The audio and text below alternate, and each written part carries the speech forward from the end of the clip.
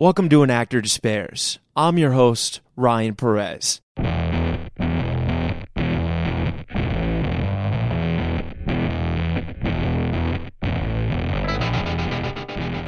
Ladies and gentlemen, today on An Actor Despairs, we have an incredibly exciting interview with actress Ophelia Lovibond. She's incredible.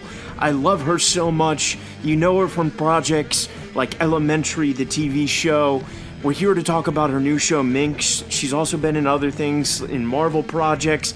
But this show is so incredible. What she did with the character Joyce is some of the finest acting I've seen. I savored this show. I enjoyed every second of it. And if you haven't watched it yet, I highly recommend that you blow through it because it's really easy to blow through in the best sense of the term, and then come back and listen to this interview. Ophelia is an unstoppable force, and the Academy and the Hollywood Foreign Press, please take note because what she did in this show is outstanding. I got so much love for you, Ophelia. Thank you for doing this, and to the future. All right, guys, here it is. Ophelia Lovibond, welcome to An Actor Despairs. How are you doing? I'm doing very well, thank you. It means so much having you here. You know, I watched your piece, Minx, and it's I talk to actors all the time, and you know, I feel like in today's age we're so saturated with streaming and television that it's just like there's so many different things. And I'm an actor in between being an actor and having this podcast. I have to watch so much, but this piece was like, I can't remember the last time I really savored something while like having the experience, and just like your performance, it was unstoppable. I mean, it's hard to, it was like one of the most incredible things to see something as dense as feminism be assimilated into comedy and delivered like with depth, but also like be hilarious and catharsis. It's one of the best pieces I've seen in a long time. And I've just been texting everyone about the show, and you were, I mean, Yay. You were so good in this role. I mean, it was really just like a coup. There's no other actress in the world that could have played it. And we're just literally meeting now, but I'm just so fucking proud of you, man. I'll take pride wherever it comes. That's fine by me. Thank you. But I'm really excited to talk to you about the piece. But before we get there, can we start at the beginning? Where did you grow up? I grew up in Hammersmith, which is in West London, on housing estate. That sounds posh. I don't mean like Downton. I mean like a kind of like social housing. Like Top Boy. I haven't actually watched it. Oh, it's about the housing estates in London. So, but probably, yeah. So I grew up there, and then we moved to Shepherd's Bush, still in West London, and again on more of another kind of housing estate, social housing, with my mum and my brother and my sister. And we've always been, it's West London until we all started having to try and find our own place to live. That's incredible. And what was your mom an artist? Like, what did she do? No, I don't know where I get this from. The only person who was remotely interested in acting was my cousin Sally. But no, my mum was a psychologist. My dad was a journalist. My brother and sister are not remotely interested in it. The acting started because I went to a kind of theatre workshop, a very casual drama club. As a kid? As a kid. I started when I was 10 years old, and it was in kind of the local, there was a cinema nearby, and it was in a little space in the cinema, and it was for all of the kids from the housing estates to kind of give them something cheap and entertaining to do. I think it was 50 pence a term or something like that, just, you know, something nominal so it could be set up. It was just a Saturday afternoon drama club, and that's what we'd go along. And my brother actually went initially just for something to do, and then he sort of said, "Oh my God, you'd love it." And I was convinced that I wanted to be a dancer at that point, so I thought, no, I'm not going to go. And then went along and instantly fell in love with it, instantly knew, yep, this is what I want to do. Came home kind of so overexcited, telling my mum, I'm going to be an actor, I want to be an actor. How old are you right here? I was 10. I was 10 years old. Amazing. But I knew, you just, I imagine I had the 10-year-old. Yeah. But you think of like a 10-year-old saying to you, what they want to do. When I think of a 10-year-old now, I think, well, they're tiny. What do they know? They don't know what they want to do. And I realize it's the same as them saying you want to be an astronaut, right? You know? Well, yeah. Yeah. My mum just kind of thought, okay, great, fine. I'm, not going to discourage her. But then sure enough, I then booked I did a play the following year at 11 and then got my first TV job at 12. And she thought, oh, right, she's actually doing this then. Wow. So the play get you an agent? I actually already had an agent. So the person who set up the drama club, his name was Andrew Braidford. It was called Youngblood Theatre Group, and he set up the theatre group, and then he set up an agency and said, anyone who's in the theatre group who wants to take this seriously, then you can be my client. So it was all very organic. It all happened I was very lucky that it just sort of fell into it in that way. So I had an agent by the time I was 12. Wow. So you got started really young then. Yep. How did that feel? Cause there's so much to be said about being a youth and having confidence, like when you booked the play and jumped into your first proper gig, was there an awareness of like, wow, I'm really doing it? Or did it just seem like a natural progression of acting? The first play that I did, it was a kind of big group ensemble play. We did Watership Down one year, and then the following year we did The Jungle Book, and it was at Regent's Park Open Air Theatre. So it was very, very English. It was very idyllic. Rehearsing these beautiful old rooms, and then we were performing, in the open air, and it was to a big, big audience. I can't remember. It must have been about 1,500. It was a big audience. Wow! But there were just so many of you. And it was all, you're so young, you're having movement. We had this movement coordinator who would teach us how to move like animals. And it just was so idyllic. And then the first TV job I ever auditioned for, I booked when I was 12. And I remember thinking that this is so easy. I don't know why people talk about acting being so difficult. It's just been a breeze. I had obviously no idea how that was not going to be the case. But I was still at school. I didn't go to drama school or anything like that. I never kind of stopped my regular education. I would take time and do these shows, and you'd have a kind of chaperone and tutor on set. But it wasn't until it became, my full-time thing when I finished education that, the true test of it came along.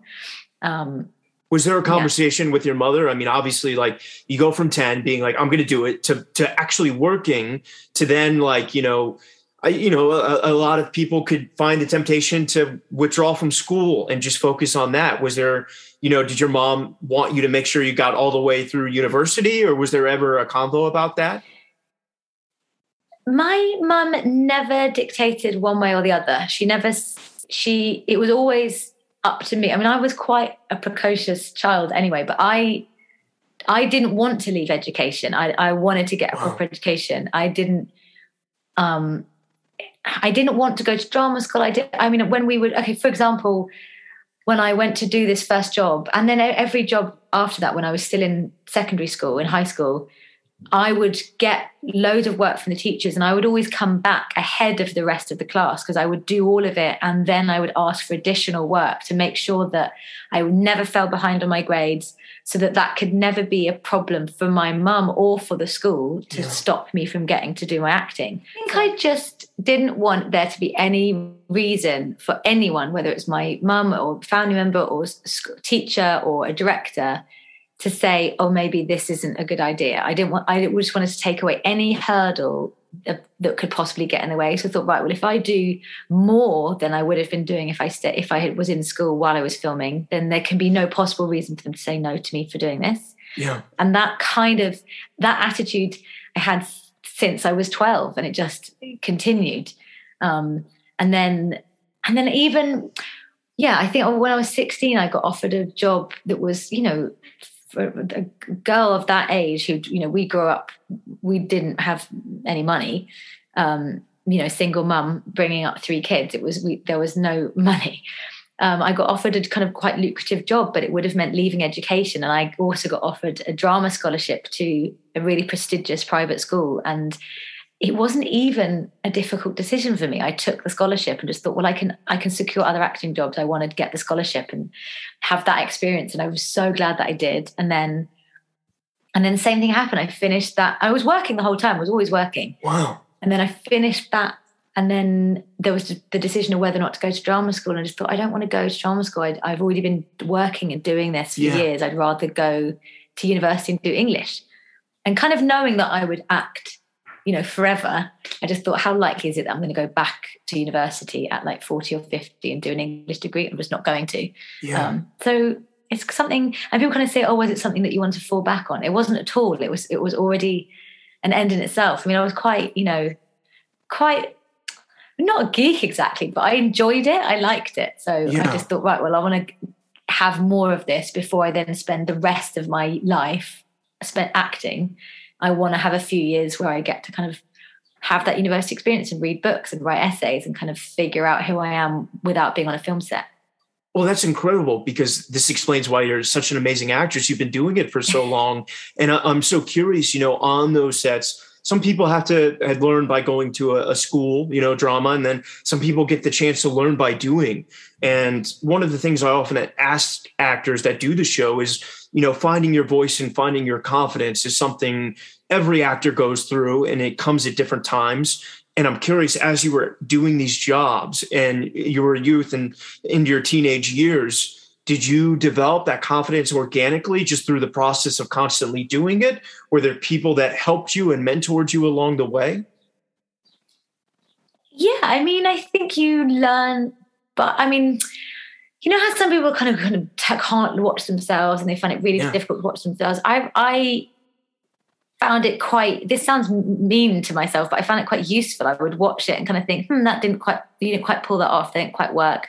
You didn't quite nail what you wanted to nail. And that was a kind of way of learning. And I experienced extraordinary kindness from people on set, people making sure that you felt comfortable. People were aware that I was so young. So there were, any of the other actors, the rest of your cast would be very supportive. And I think, I don't think there's a lot of things I did when I was younger. I don't think I'm particularly good in them. You just kind of think, oh God, what were you doing? But you learn through experience. And I think you start to, the good thing about it, obviously I have nothing to compare to because I haven't gone to drama school, but you kind of learn to feel when you've done it right. You can kind of start to feel like, oh, I think I got that take. I think I nailed that one. And then but you can also go, oh no, that one didn't work. And it's hard to, like, sometimes actually Rachel Lee Goldenberg, who's one of our directors on Minx, I would very rarely ask for another take. We were always up against it. We had lots of stuff to get through. But then when I would ask for one, she would give me it because she knew I only ever asked for one when I knew there was something else they wanted to do. And she would kind of go, well, why? We're up against it. Why? And I would just say, look, it's going to take me too long to try and articulate it. Can I just do it? Yeah. And then I would do it. And she'd say, I'm so glad you said to ask for another one. That was the one. That's the one we'll print.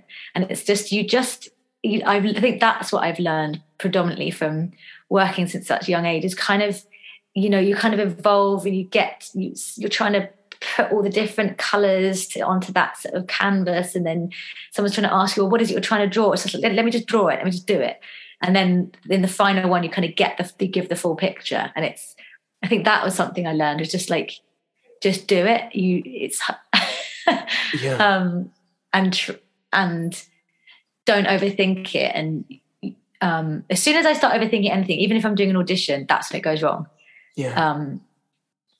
It's such bland advice, but it's so true. Just get on with it. Don't overthink it. Like, what you're doing. Yeah. Don't get in the way.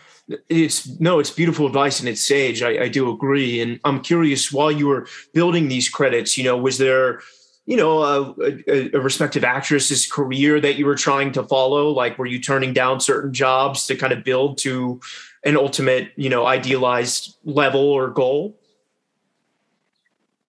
I mean, no. Work is work. I get it. You take what you can get. I think that's quite a kind of romantic view of acting, as that you're turning all things down left, right, and centre. I mean, obviously there are some jobs which simply you don't respond to and you have no affinity with. But generally speaking, I think when you're 13, 14, 15, you don't really have the luxury of, oh, I'm going to turn this down so I can be like Christina Ricci. you take the job, you want the credits, you want I wanted the experience. Like, I was aware that there would be times when I'd be on set and I didn't really know what I was doing. I didn't, and I thought, well, the only way to learn is to just go out on a limb and try it. So the idea of turning down any work, especially in those first few years, just seemed completely counterproductive to me. Yeah. As I've got older, yeah, you do become more selective, but it's primarily, I feel it's when I just don't respond to the material. It's not because I think, oh, well, Judi Dench wouldn't have done this, so I'm not going to either. It's always from the material. That's incredible, and I appreciate the honesty there. That's amazing. And maybe it's an American thing. I know a lot of American actors kind of have that. Well, Christian Bale did this, or Meryl Streep did this at this age, and they kind of set these arbitrary goalposts that kind of inhibit an actor from working. I just think if I thought that, to me, feels really luxurious. Yeah, I think, and it is. I mean, you're 100% right. It's if you've got 10 scripts landing on your desk, then great. But the reality is that it's such a saturated career. There's job. There's so many of us, and so few roles, especially for women. There are still fewer parts for women, and more of us. So it's the idea that actors kind of going, oh, how did you kind of like hone what you wanted to do? You kind of think, well, I just feel like that's quite a romantic way of looking at it. I'm sure it does become more like that. I'm just saying initially when I was younger, it wasn't like that at all. And also the idea, I remember actually the first time I ever came to LA, having general meetings with people and people saying, whose career do you want? Yeah. I remember finding that such a strange question. I was like, well, my own? Yeah, I want mine, not anyone else's, I didn't know. I didn't, when I first came to LA, I didn't have an agent. I was kind of very much just came here, went there and just started trying to make it happen. So a lot of the kind of questions were totally new, and I didn't really understand what they were getting at. And then when I would mention it to other friends who were a little bit older than me, who also acted, they'd be like, oh, they were like, oh, we should say this kind of thing. And you should, pitch yourself here and choose someone who looks like you and all this. And think, oh, no, okay, I don't want to do that, because also you don't know the private conversations that Kristen Bell and Meryl Streep have had. You don't know what's really gone on. And it's like when people kind of do say someone's kind of an overnight success, you think, well, actually she's been slogging her guts out for about 15 years, but this just happens to be the one that people like. So she's not an overnight success. She's been working really hard for ages.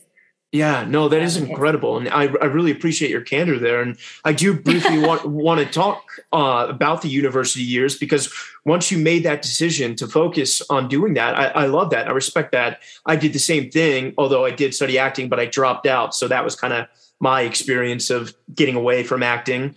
I'm curious for you, while you made the decision to go, were you strategically turning down work to focus on the time there, or would you work during the breaks? No, I had to work because I didn't have any money. Yeah, it's so expensive. Yeah. It's nothing like America, but it's still like I don't come. I'm quite well spoken. I have quite a ridiculously posh name, but I'm not from money. And so the idea of I had to work. I had to pay my rent. I had to pay for my fees and cost of living. So I didn't have a choice. But it would be, trying to fit things into the half terms. And I do remember once in my second year, I was doing a show in London, and I was coming back and forth at crazy hours. Like I'd be kind of finishing at 1 a.m. and coming back to uni, sleeping for a couple of hours and being back at lectures at 7. And it was just, and I did that for about 6 or 7 months. That was intense. Stamina wise, how do you monitor that? How do you do that? That's you're young. You're I can do it now. Yeah. But you're young, and you want to make it happen. But I did say no to anything in the third year, because I thought, right, I wanted to get a particular grade, and I knew I was capable of it if I applied myself. So I kind of saved up enough and kind of lived like a monk, eating kind of pea sandwiches. Oh my God, I remember that was all I had, because I was so strict with my budget. I had frozen peas and bread, so I just had pea sandwiches. Literal peas? Wow. Peas, because it was so skinned. And I thought, I can't afford to work. I can't work. It's so Oliver Twist. Wow. Oh gosh. But it was worth it. And it certainly teaches you the value of money. So I'm curious then, because I actually have a lot of British actors that do the show, and I have so much love for the UK and the culture there. For you, at this time when you were 18, 19, whenever you graduate uni, was there a critical do I go to America or do I stay here, like road diversion where you had to choose which way to go? I think I was quite keen to go to LA. Actually, I'd never been. And I had actually done a film in my second year with Jamie Dornan, and his first movie, and he was always going back and forth to LA. And I thought, oh gosh, that's so glamorous. Yeah. And when I graduated, I thought, right, well, I should go to LA and get an agent. And I did, but I needed to earn some money first. So I did some jobs in the UK, and then a friend, actually, someone who I'd worked with, was moving to LA, and he had a spare room, so I just kind of went and moved in with him and did it that way. Yeah, there was quite a kind of definite idea that I wanted to see what it was like. And it's kind of the stuff of fantasy, Hollywood, yeah. LA. So I wanted to go there and see it from my own eyes. And it was a good first time I went there for about 9 months, and it was a good recce. That's amazing. And was that your first experience in America? No, I'd been to New York before, which I loved. Yeah, New York, that's where I live. It's incredible. But LA is such a different beast. So talk to me about, it sounds like you had a comrade that you lived with. That's incredible. That really helps with the social. But the business is so brutal out there. How is that on you? Because it's just, I can't even deal with LA. It's just so much. It was a bit crazy. But there were just things that people would say that was so harsh. Yeah. But I'm sorry. It's awful. No, but I can't. But I did kind of find it funny. I remember people saying, what did they say? People used to be really. People would just say funny things. They were just like, oh my God, you're so weird looking. Oh my God, you're so weird. You'll never be a lead actress. You're so weird. What? And I just remember saying, I look forward to proving you wrong. And they were like, oh my God, I love that. I love that you just said that. And you'd be like, okay, good, great, nice to meet you. But thinking, what just happened? That was so weird. God. But finding it funny, finding it, I'd recount these stories and be like, oh my God, that's so awful. I'm like, no, but that is kind of preposterous that just happened. Like that you're being viewed in this way that's not even, you're just sort of a headshot, and you're just like a moving headshot. And I remember finding it genuinely educational and realizing, I think, look, that's true. I think it can be really harsh. Yeah. But I feel like you can decide how you will take it. And I think you can just decide, I think that's quite preposterous that they've just said this rude thing to me. I'm either going to let it upset me or use it to fuel my fire. You can decide how to take something. I do. And so LA actually really taught me to kind of go, well then great. If that's your opinion, that's your opinion, but I don't agree with you. Not in an arrogant way, but just in a way of going, you don't have to let this upset you. You don't. You can decide to not allow it to upset you. What's the saying? You have to feel embarrassed to get embarrassed. You know what I mean? That's amazing. I appreciate that. I'm not saying it was always easy. I know it. Believe me. I get comments all the time on the podcast. Yeah. I think it was just an interesting. I remember when I first came out, and then I as I said, I was there for quite a long time, and I came back and I met my friends in the pub, and they're actually two of my bridesmaids. They're still my best friends, and I went to get us a round of drinks, and I came back, and their heads were kind of together, and then they kind of looked up as I came back to the table. And I said, "What are you talking about me?" And they just said, "We just thought that you would come back and be really different. You hear all of these stories, and we just thought that it would have kind of, I don't know, really changed you, but it just didn't in that way. I just kind of thought, I don't know how to, I'm being quite inarticulate, but I just remember thinking, I think it can kind of eat you up, and it actually doesn't need to be. People can be incredibly friendly.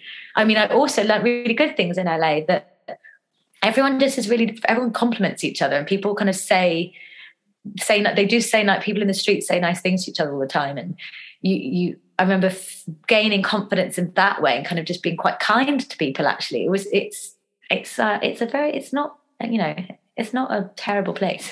No, that's amazing. I really appreciate your viewpoint on it, because that's a first for this podcast, because LA, it can be brutal, but no, it's great. I really want actors to hear that, because you're 100% right. And you said earlier you did 9 months there. Was there a decision at a certain point to go to New York or to go back home? You know, like, obviously you worked, because like, I know you did Thor and Guardians of the Galaxy in elementary. You know, at what point did you start moving around again? I mean, this was way before that. I did No Strings Attached. Which of course. Where I first met Jake Johnson. That was, gosh, when was that? 2009 or 2010? Yeah. Something like that. So I think I did No Strings Attached, and then I came back, and then I got a job in New York. Then I got Mr. Popper's Penguins in New York. So that was why I left. Right, with Jim Carrey. Yeah. Yes. So I didn't really. I can't. You know, gosh, that's terrible. I can't completely remember what the impetus was to come back, but once I was back, I thought, I don't think I want to live there. I really liked working there in LA, I mean, but I remember thinking, I don't think I want to live there. Lots of my friends moved out there. Lots of my British actor friends moved out there, and I just didn't fancy living there permanently. You know, you do end up going there a lot for work. So I thought, well, that you have the best of both. You can kind of live in London near your friends and family, and go off to LA or New York for work. Yeah. It's kind of that's if you're lucky, then it works out that way. That's amazing. And you know, obviously being British, there's the West End, and there's so much incredible Shakespeare at the Globe, not, you know, throughout the whole entire country. And I'm curious, for you, having those credits as a child and then building those in LA, when you came back, was there, you know, I know the money is not the same, but did you want to do theater? You know, like, was that ever, was that something that interested you? Yes, very much so. It was something that I was so keen to do. I mean, you have to remember that growing up in London, you know, you're London born and bred, theatre, there's always lots of offers on, so that there are affordable tickets for different price points. And even when you're just walking around London, going to auditions, there's so much theatre everywhere. It's just so rich with it that that was a real dream. But because I hadn't trained at drama school, it's just not typically. Yeah, they can be so harsh, right? Like LA, sort of.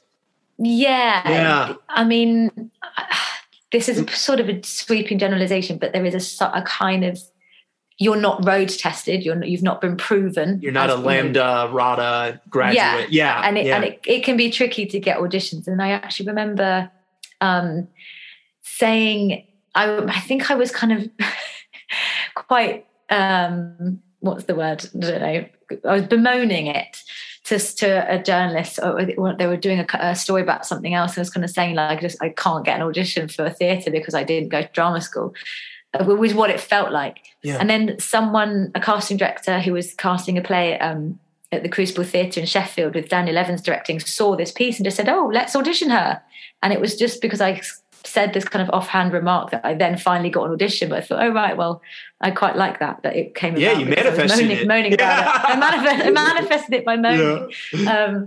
And then once and it went very well, and people liked it very much. So it kind of that then. What was the piece, if you don't mind me asking? It was called The Effect. It was by Lucy Prebble. Okay. It was. I think it was first at the National, but we did it in Sheffield. Daniel Evans directing it, and it's about these people that go into a kind of medical centre to test a drug that is being developed to treat people with depression by releasing dopamine, which is the same chemical that's released when you fall in love. Yeah. And these two characters, one's on a placebo and one isn't, and then they start to fall in love, and they have to interrogate whether it's real love or whether it's chemically induced. Well, now I have to read this. Can I see it anywhere? Was it recorded? Oh, no. I think Billy Piper did it originally at the National. They might have a recording of that one, but you should read it. It's I gotta read incredible. That's so relevant today. It's fantastic. She writes for Succession now. She's very of course. Fantastic. That makes total sense. Jeremy Strong. Love that. How was that experience for you? You know, having all these incredible set experiences and returning to, you know, back to the 1,500 people play, back to doing, you know, where it all started. Was there also, I just know, you know, I mean, it's the same for American actors with Broadway. It's just like it's a thing that you're proud of, you know? I mean, British theater is the most, I mean, that's where there in Greece is where it all started, you know? Yeah. It felt amazing to really, I was so excited. I remember, I hadn't done a professional play since I was a kid, you know, maybe 12 or something. So but I was just so excited and I just couldn't wait to kind of get in there and do it. And it's just, it does exercise completely different muscles. It is, you know, you get immediate feedback from the audience. You kind of work off that response to kind of temper what you're doing. And then the kind of the adrenaline is unmatched by anything else, you know, because you've got these actors and if something goes wrong, it's how you fix it. And it's, you know, that thing that people always used to say, oh, it's different every night. I thought, how could it possibly be different every night? I don't believe you. That's surely you're exaggerating. And sure enough, it is different every single night. Totally. So that's, you know, I think no matter how much kind of screen work you do, if you enjoy stage work, then that pull will always be there because it does satisfy a very different kind of aspect of acting. It's live. It's quite addictive. It's live. The feedback is immediate. You don't have to wait a year to be like, how did that scene turn out? But that's amazing. And I'm so proud of you. That's incredible. And I'm glad to do that. And I really hope I get a chance to see you on the stage one day, whether in America or in the UK. Oh my God, that would be amazing. Broadway. You and I will do one one. That'll be fun. I'll put it out now. I'm manifesting it. I'm moaning. It works. Yeah, it does. I love that. At what point, you know, because I just did a procedural, I did Law and Order. At what point did Elementary come your way? Because I know the BBC, there are quite a number of procedurals in the UK as well. You know, were you familiar with that kind of terrain? Yes. I mean, I was, but I hadn't. Well, it was my first. Elementary was my first American one, but I'd done kind of shows like that when I was younger. The difference, though, was that it was such a well-oiled machine. I remember that being so struck by that when we were working because I did half a season. So that was 5 months in New York, and they were long but very productive hours. And Lucy Liu and Johnny Lee Miller were just so professional. And I learned a lot on that set, just how slick and everyone was so on top of their lines. And it was, you know, you didn't want to be the weak link in that. And, you know, the writing is quick, you know, the scripts come thick and fast. You've got to learn it and you've got to really be on top of your character and you don't know what's going to happen. And that was new, actually, because in the UK, typically you get all of the scripts at once. Yeah, or at least the arc of where it's going, you know? Yeah. So that was my first experience of just not knowing, well, I was like, how do I pitch my character? How do I know what to do with her? And you kind of, I remember Johnny actually saying, well, just look at it in a different way that you don't know what's going to happen next in your life. So actually working this way is helpful because this new thing happens. So you're kind of evolving as it happens. And I actually ended up really enjoying working that way because you could add little facets that maybe weren't there before. The character evolves and then the writers kind of respond to what you're doing and then incorporate that into the character, which is really satisfying. That's amazing. And that's incredible you were to have that experience. You know, they can be so expositional at times and it's really hard to live in the truth of that. But that's amazing you were able to find that. So when you did that and you moved to New York, you know, obviously there are lots of other incredible credits that I would love to talk to you about someday. But to get to what we're here to talk about and what I really want to talk to you about is Minx. You know, you said earlier you had met Jake. Were you guys friends before this came your way? No, we hadn't seen each other since we did No Strings Attached. And we didn't really have much to do with it. We had one tiny scene where we overlapped and then hadn't seen each other since then. So the first time we saw each other again was at the rehearsals. But when they told me that Jake was doing it, I was just thought that's the most perfect casting. He's perfect to play Doug. And as soon as we started rehearsing with each other, just the kind of the bouncing off each other, the energy was there, the rapport. I was already really excited about the show, but then seeing what Jake was doing with the character, it just elevated it even more. And it made me even more excited to get onto a set with him. And the chemistry between you just want to hang out with you guys. You want to be best friends. It's such an incredible time. Over him. I mean, not since like, Lucille Ball and, have you seen such an amazing, you're not even really a couple. So it's just incredible that you had that chemistry, because it just felt like you guys were best friends forever. And I'm curious, how did the piece come your way originally?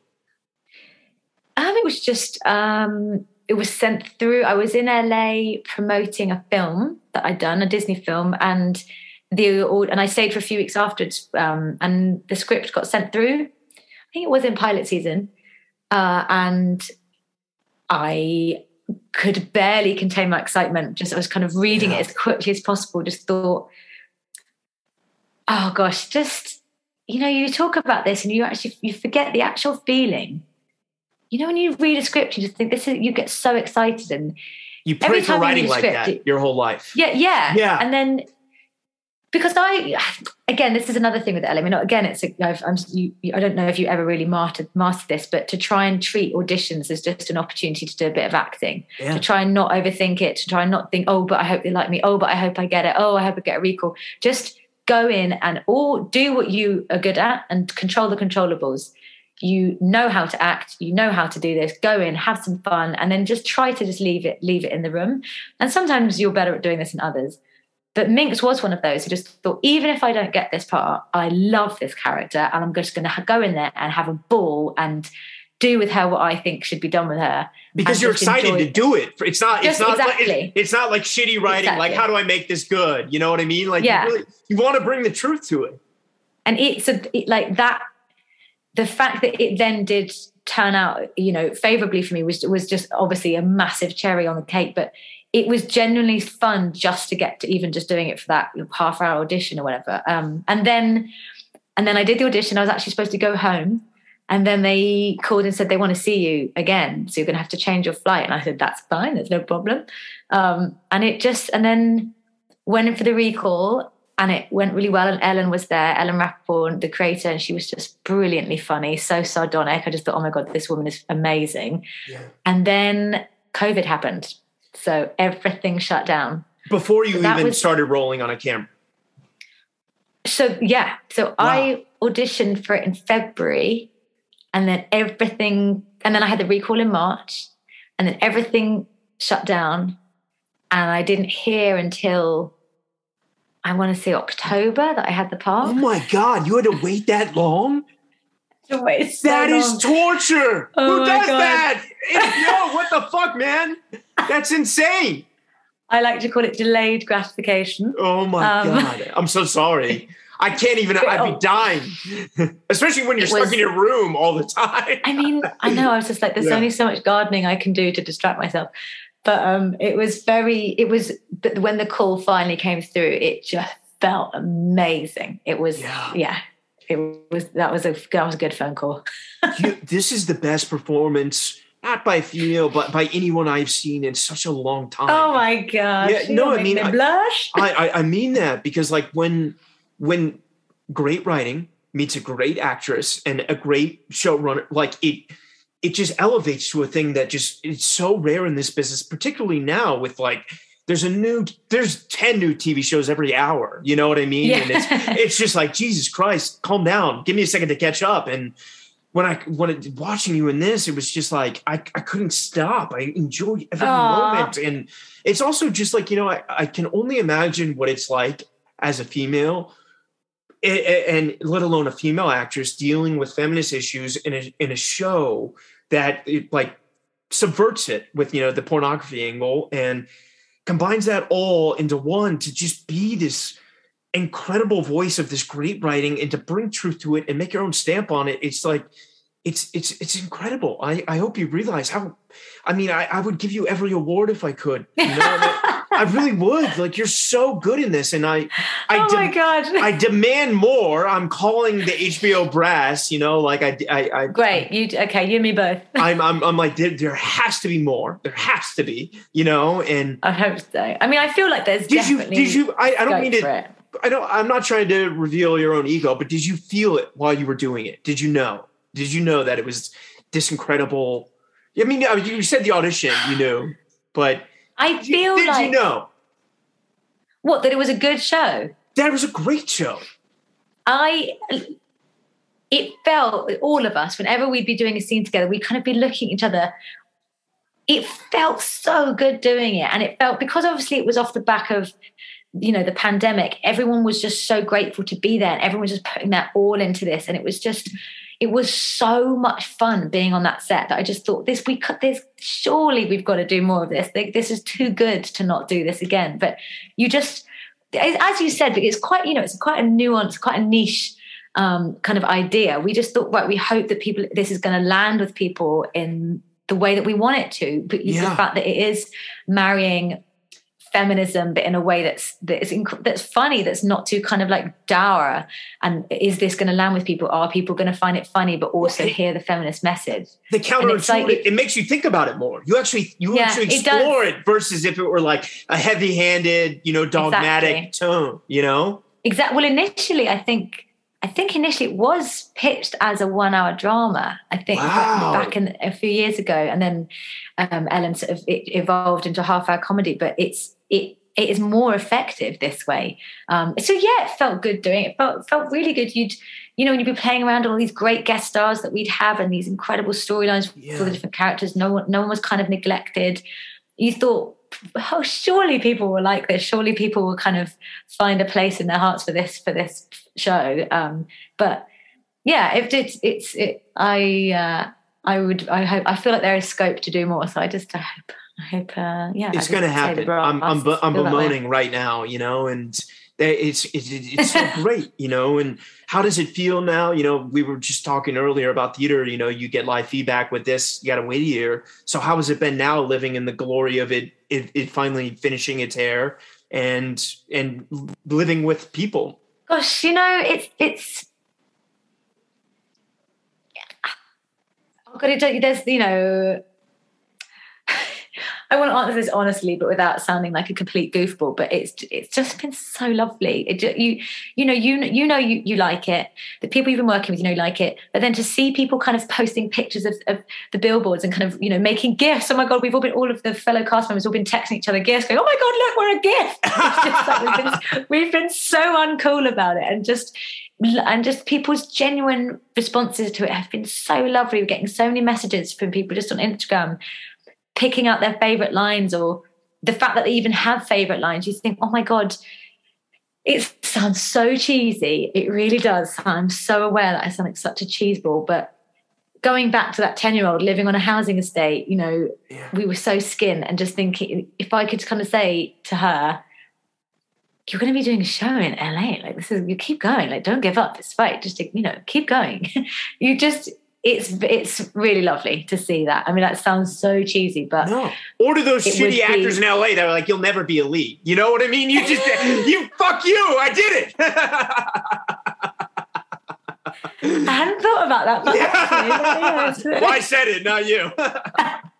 That's amazing. And I really, you know, I love the ride, and I'm more is coming, and, you know, I got to get you on to the next one. So a few fun questions here. Okay. You know, we kind of already said, hopefully the next one, but what else is in store for you? Well, the next thing that's coming out actually is a show about Boris Johnson, our Prime Minister, and his handling or mishandling, however you want to call it, of the pandemic. So that's the next thing that's coming out, which couldn't be more different from Minx in every way. So again, that's going to be very curious to see how people respond to that one. But other than that, it's just, I think it's going to be hard choosing something that is going to get you as excited. You know, you want to try and find, I mean, theatre would be amazing, but I'm always so, I don't kind of choose, right, next it's got to be a play or next it's got to be a dramatic film or anything. I just, it's responding to the material. And sometimes you might get several things sent through and you just think, I'm just not connecting with this. And I really feel like I ought to connect with it. So I'm going to say no, which is so scary when, it's in lieu of of nothing else. But I do think like we were saying earlier about being selective, I think that comes with age, maybe just sort of trusting yourself a bit and knowing what you like and knowing, you know what, I think you've played this part before. Maybe you don't need to revisit this. It's just, so I don't know. There's lots of things lots of things in the ether, but I'm not, TBD, I don't know. as they say, to be determined. TBD. Yeah, I love that. And I know this one is a deep question, so I apologize in advance. But to the young Ophelia and to all the young actors out there, that, particularly you in the housing state, going back and to be able to give yourself advice or to give people listening right now advice that there's been a pandemic. They maybe just started a job finally again now that the world is opening back up, and are in that acting class, and people are like, you'll never be a lead. And there is so much television, but it's so hard to get an audition. It's so hard to get rep. Any advice you would have as someone who's done this for so long now? The only advice I would have is, this sounds really oversimplistic, but just do not give up under any circumstances. Do not give up, because the moment you give up, you're ending it. If you keep going, it will happen. My mum always said to me, the difference between successful people and unsuccessful people, however you want to define that, is that the successful ones don't give up. You just keep going. You keep on trucking.